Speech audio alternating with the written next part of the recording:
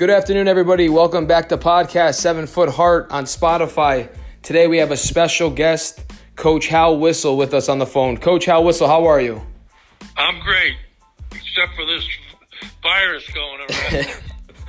Yeah, I know. Everybody on that podcast, you better stay safe, all of you. Yeah, we're trying to stay safe.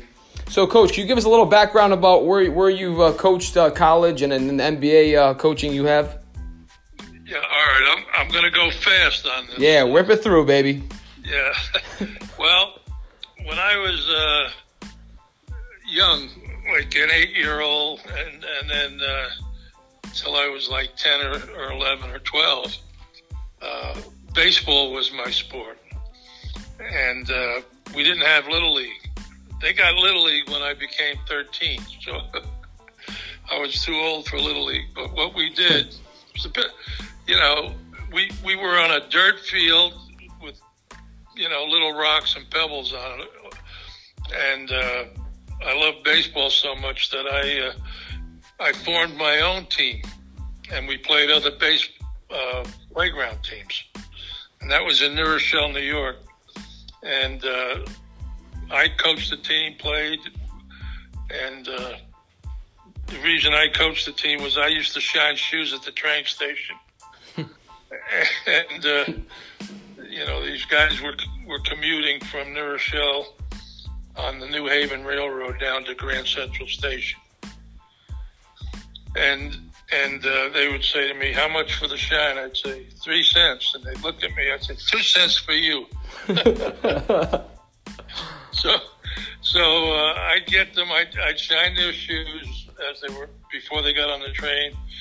And that was in the morning. And then when they were coming back after 5 o'clock, I'd shine them again. And I'd make $1 a day, basically. And I'd go to the sporting goods shop. And I would, for $1, I could buy a bat. And for 60 cents, I could buy a baseball. Wow.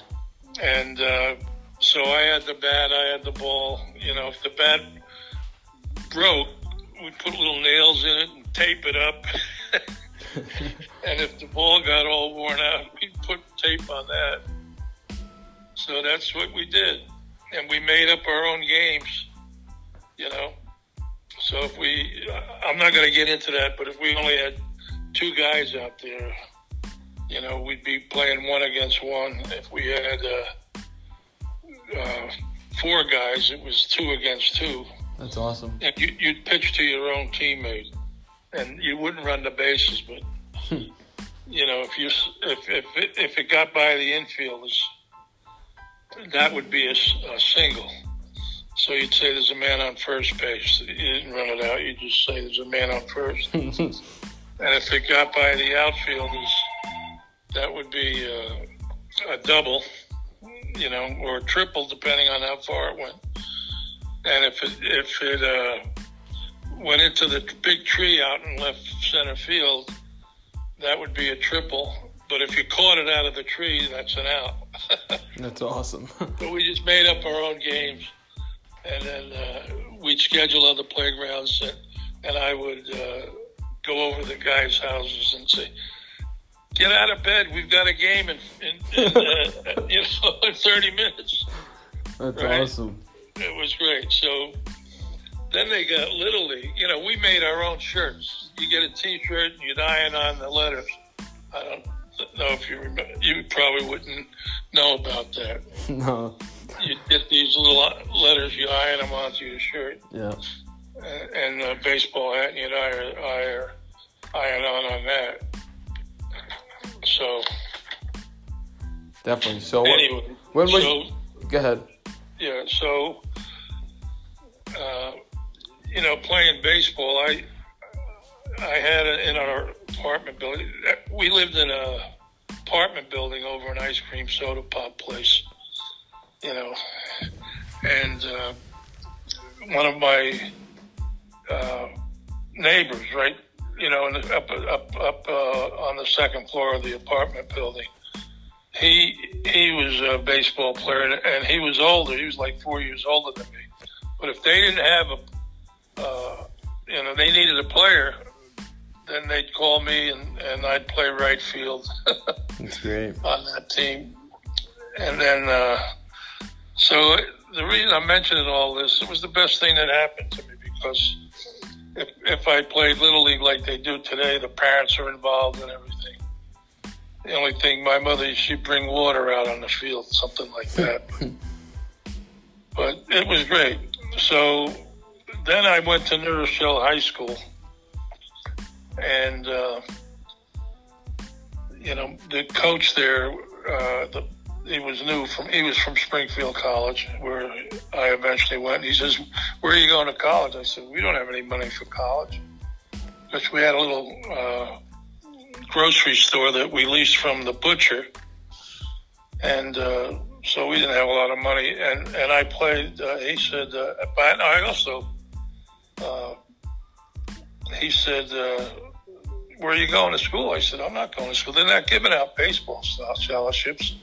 And I also started on the football team at New Rochelle High School, and I was 157 pounds on the football team when I started. Nice. So I wasn't going to get a football scholarship. And then basketball, I was good, but not good enough for a scholarship. And anyway, so he said, "No, you're going to college." I said, "No, I'm going to play minor league baseball," which I was good enough to do. And he says, "No, you're going to college." I said, "I told you, we don't have enough money for college." He said, "Where there's a will, there's a way." And he drove me up to Springfield College with a track athlete. And I loved it up there. So I worked 3 jobs every summer. Right? Yep. And I had Monday nights off. And so I had those 3 jobs. And then when I was in college, I worked 2 hours every day while I was in college. And so I worked hard on my grades and everything. And if you're a physical education major, you take all the sciences. Yep. And you also take the skill classes. There were like 18 skill classes that we took over the 4 years. And so I went out. I got my master's degree at Indiana University. The coach was Brance McCrack, and he won 2 national championships when he was at Indiana. And when I got back, where I did my student teaching was Pelham High School. And so when I got back after getting my master's, they hired me. I did 2 years of high school coaching. Football, basketball, and assistant track coach. And then I went up to a football clinic at Springfield College, and I asked my coach, who was a Hall of Famer, I said, "I'd like you to recommend me to John Bunn, who was a Hall of Famer, and he was at Colorado State College." And my coach said, "No." He said, "Because you're going to get your doctorate here. Nice. And you'll coach freshman basketball and freshman baseball." So I did. I put that year in. And then he wanted to move me up to assistant coach the next year.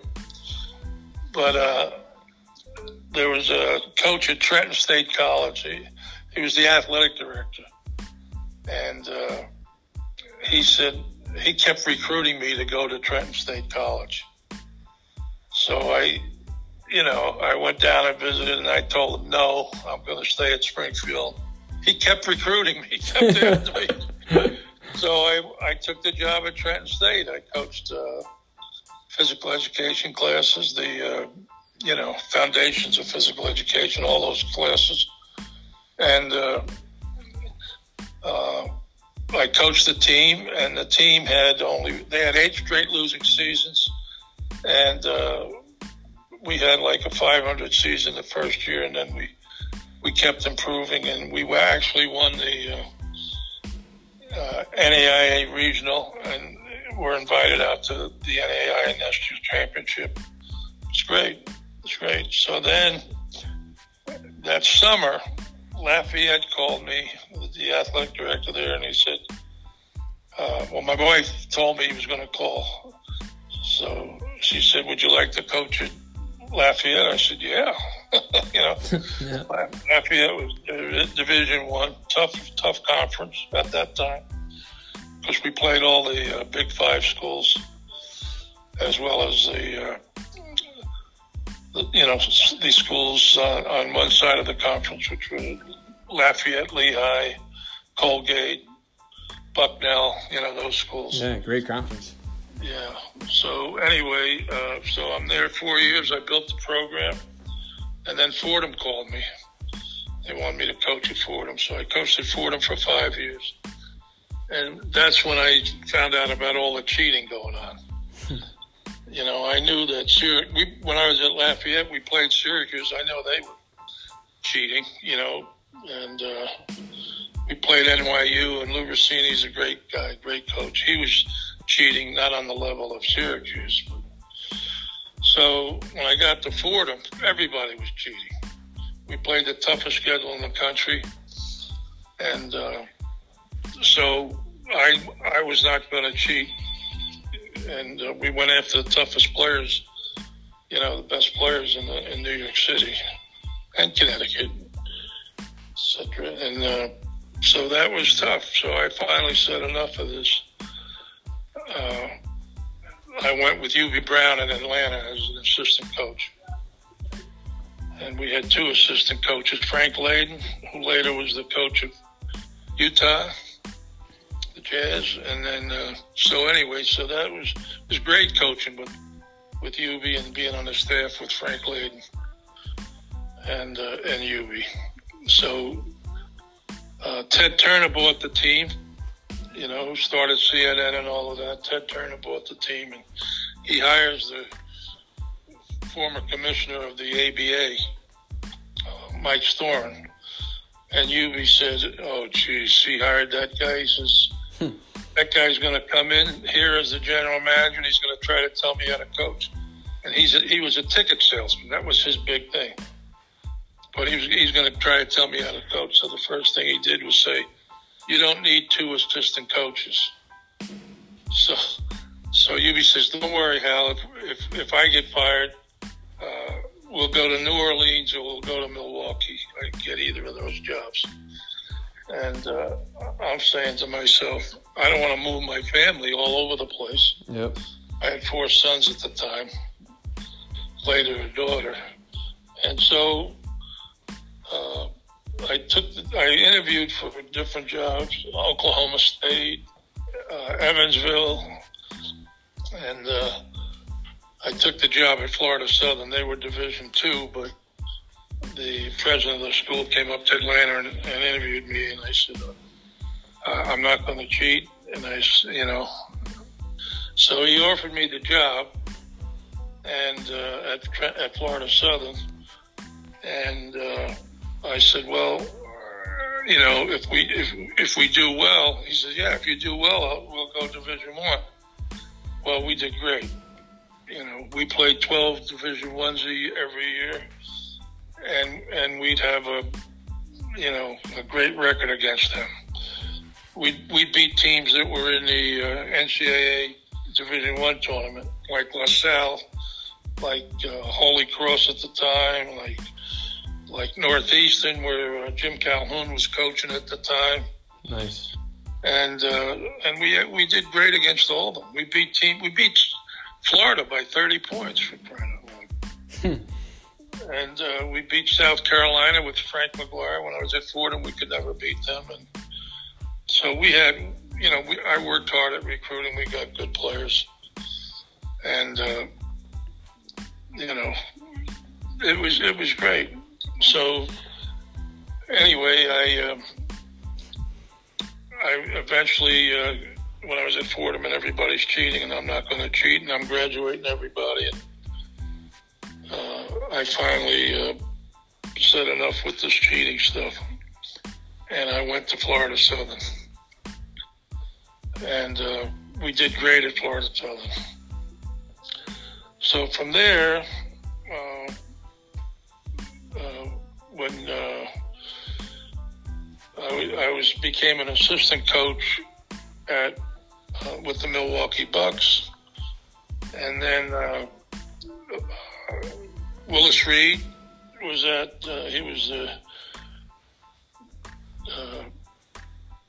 president of basketball at the New Jersey Nets, and he hired me to be his director of player personnel.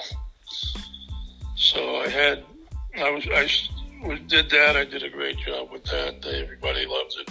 But then they fired the basketball coach, and so they thought they were going to get Rick Pitino, but he was just leading them on. So then the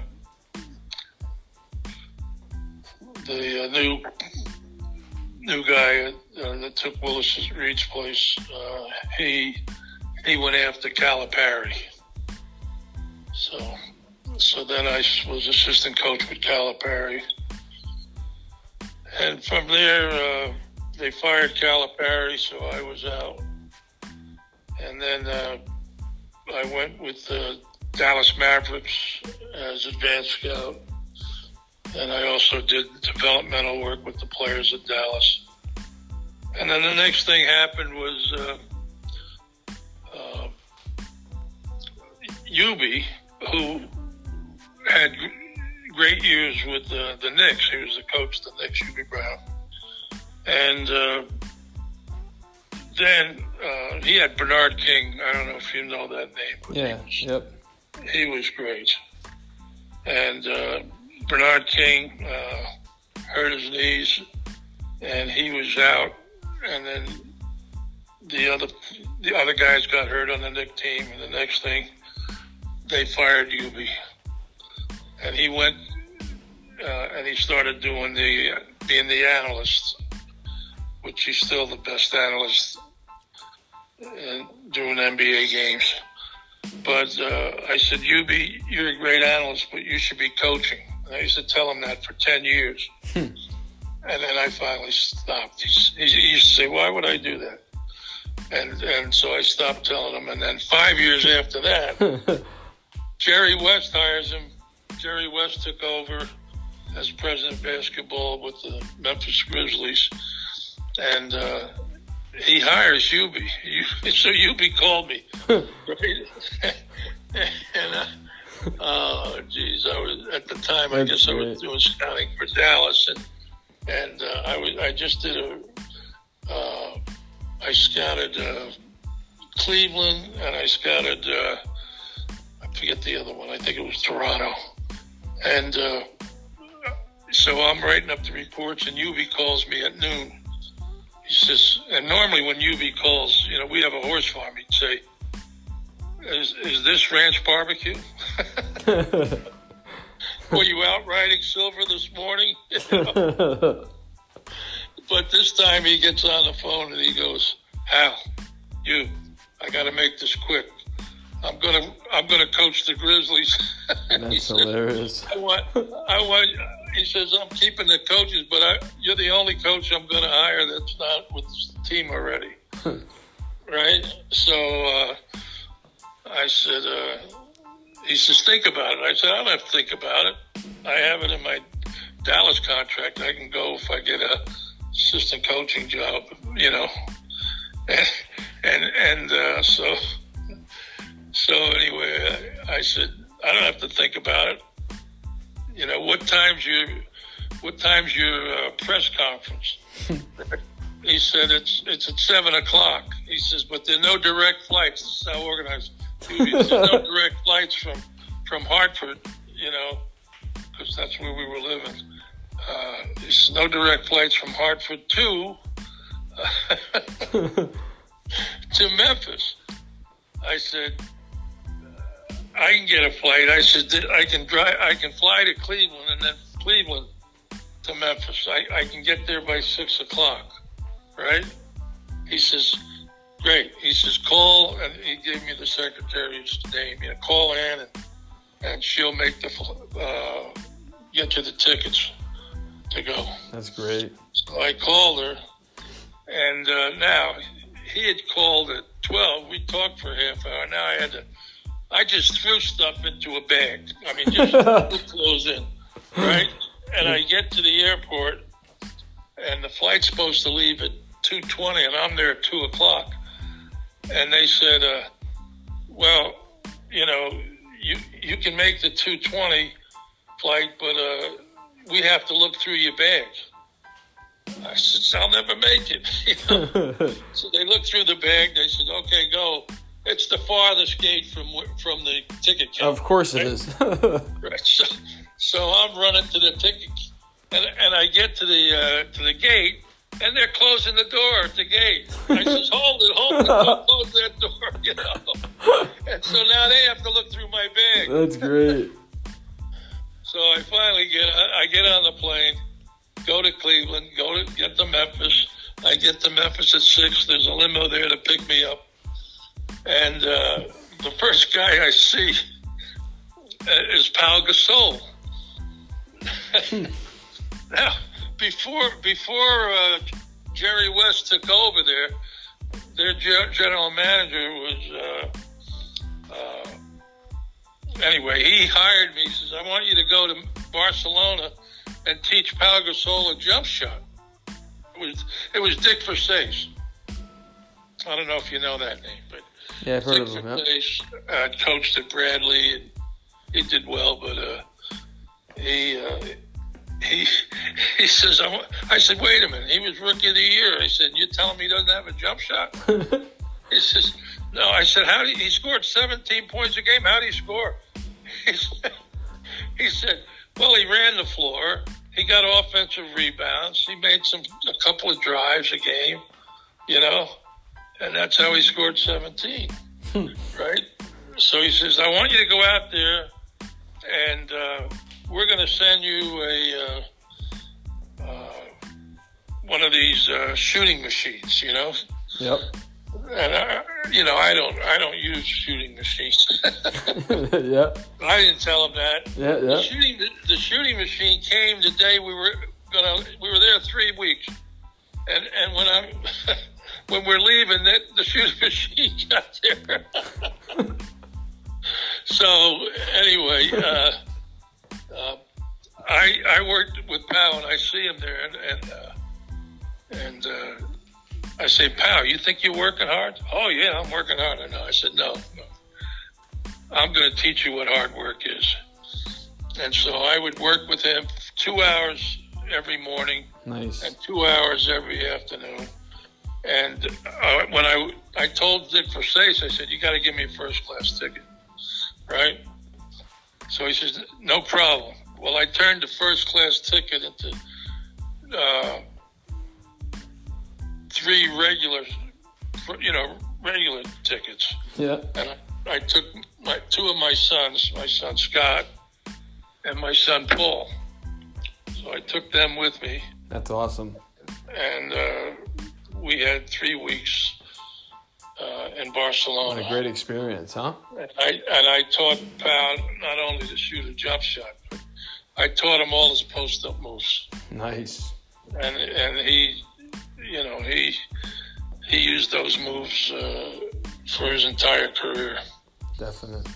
Yeah, long-time friend, great friend. That's awesome. Hey, Coach, you know, Yes. younger coaches trying to get into the college coaching or in the NBA, Yes. and you know, what's some advice you would give them? All right, I'll tell you what I did. When I was at Trenton State,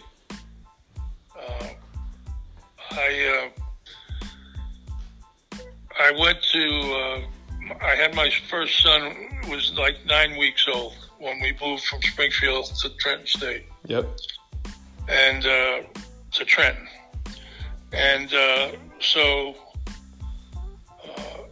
I went to a clinic. You know, they used to have now they have what?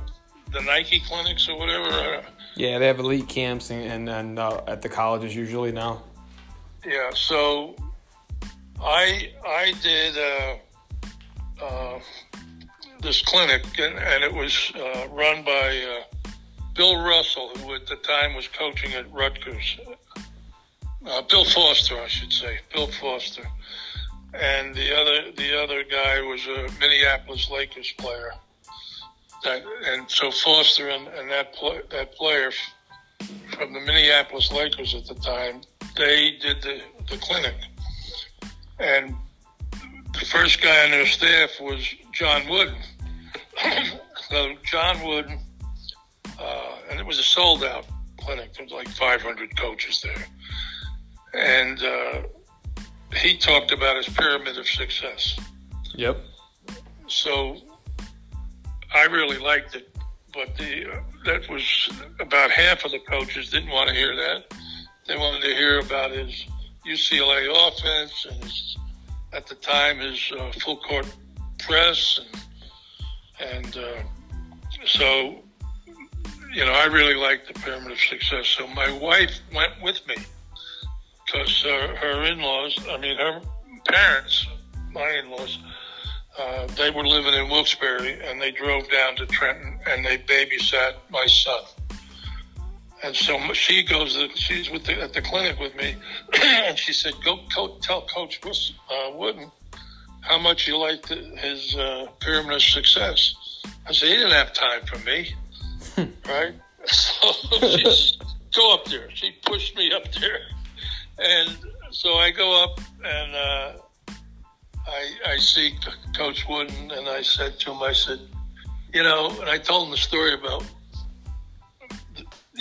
my wife's with me because our 9-week-old son, her parents were babysitting for us, right? So he says, "You got pictures of your son?" I said, "Oh, yes, of course."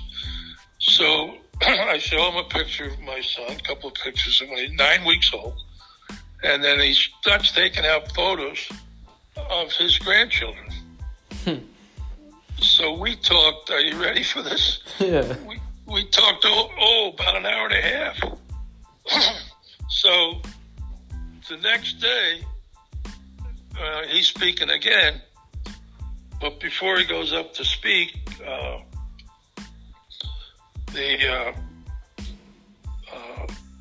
Jack Donahue, who coached Kareem Abdul-Jabbar, who was Lou Alcindor at the time, and he coached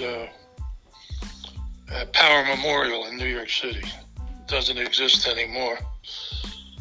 But anyway, so he goes up, Jack Donahue, introduces himself to Coach Wooden, and they start talking about Lou Alcindor, right?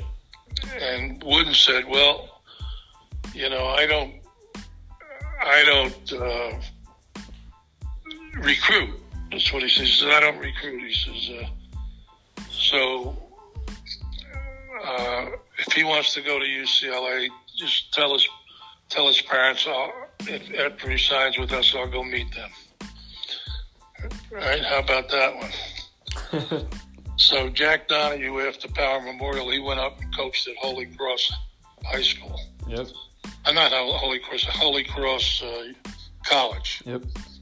And he did well there, but they eventually fired him, and he wound up coaching the Canadian national team. And he did that, 15 or 20 years he was there. And he was Mr. Basketball in Canada. That's Jack Donahue. It's amazing, right? Yeah, incredible. So now in the summer, Bill Foster, the Rutgers coach, and Harry Litwack, who was a great coach at Temple, they ran the Pocono Mountain basketball camp in the Poconos. And can you imagine John Wooden speaking for a week at that camp? And so the end of the summer, last week of the camp there, and John Wooden went to the camp. And at that time, I would just drive up there and watch him teach. And he did his 3-line drills, very famous for that. Yep. And I was able to have lunch with him.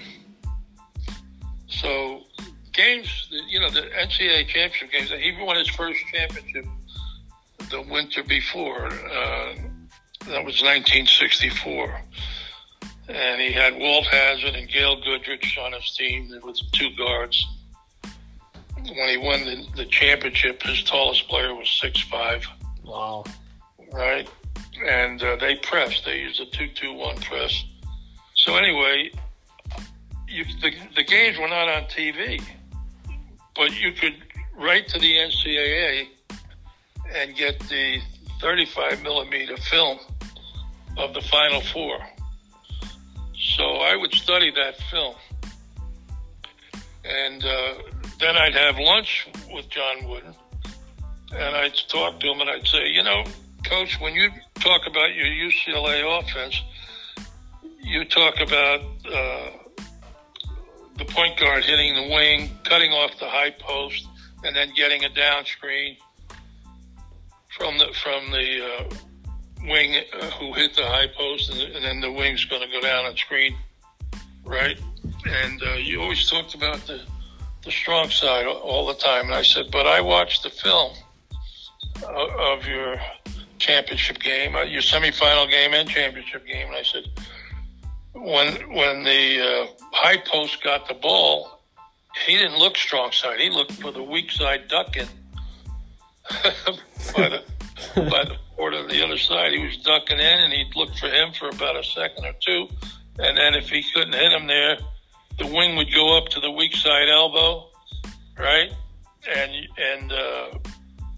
the high post would hit him over there, and the guard that didn't cut through, he would cut off that elbow. Or if he couldn't hit it, the ducking guy who went up to the elbow, he would hit the offside guard at the top. And the offside guard, if he was played tight, would pass to the wing and cut off him or backdoor down the middle. And I said, if they were playing soft, then the guard would dribble off of him, right? Yep. And so it'd be pick and roll type of thing. And then the next year, after Walt Hazzard wasn't there anymore, Gail Goodrich in the championship game, I forget who they were playing. I think it might have been Michigan. He scored 41 points. Wow. Dribbling off that high post or passing and cutting off it. So Gail Goodrich later on, I was doing something like this for you. They interviewed me on, I forget the station, but Gail Goodrich was so happy to see me. I didn't even know him. You know, I know him as a player. I didn't even know him. He knew about me. Probably wouldn't told him. I don't know. Yeah, you're big time, man.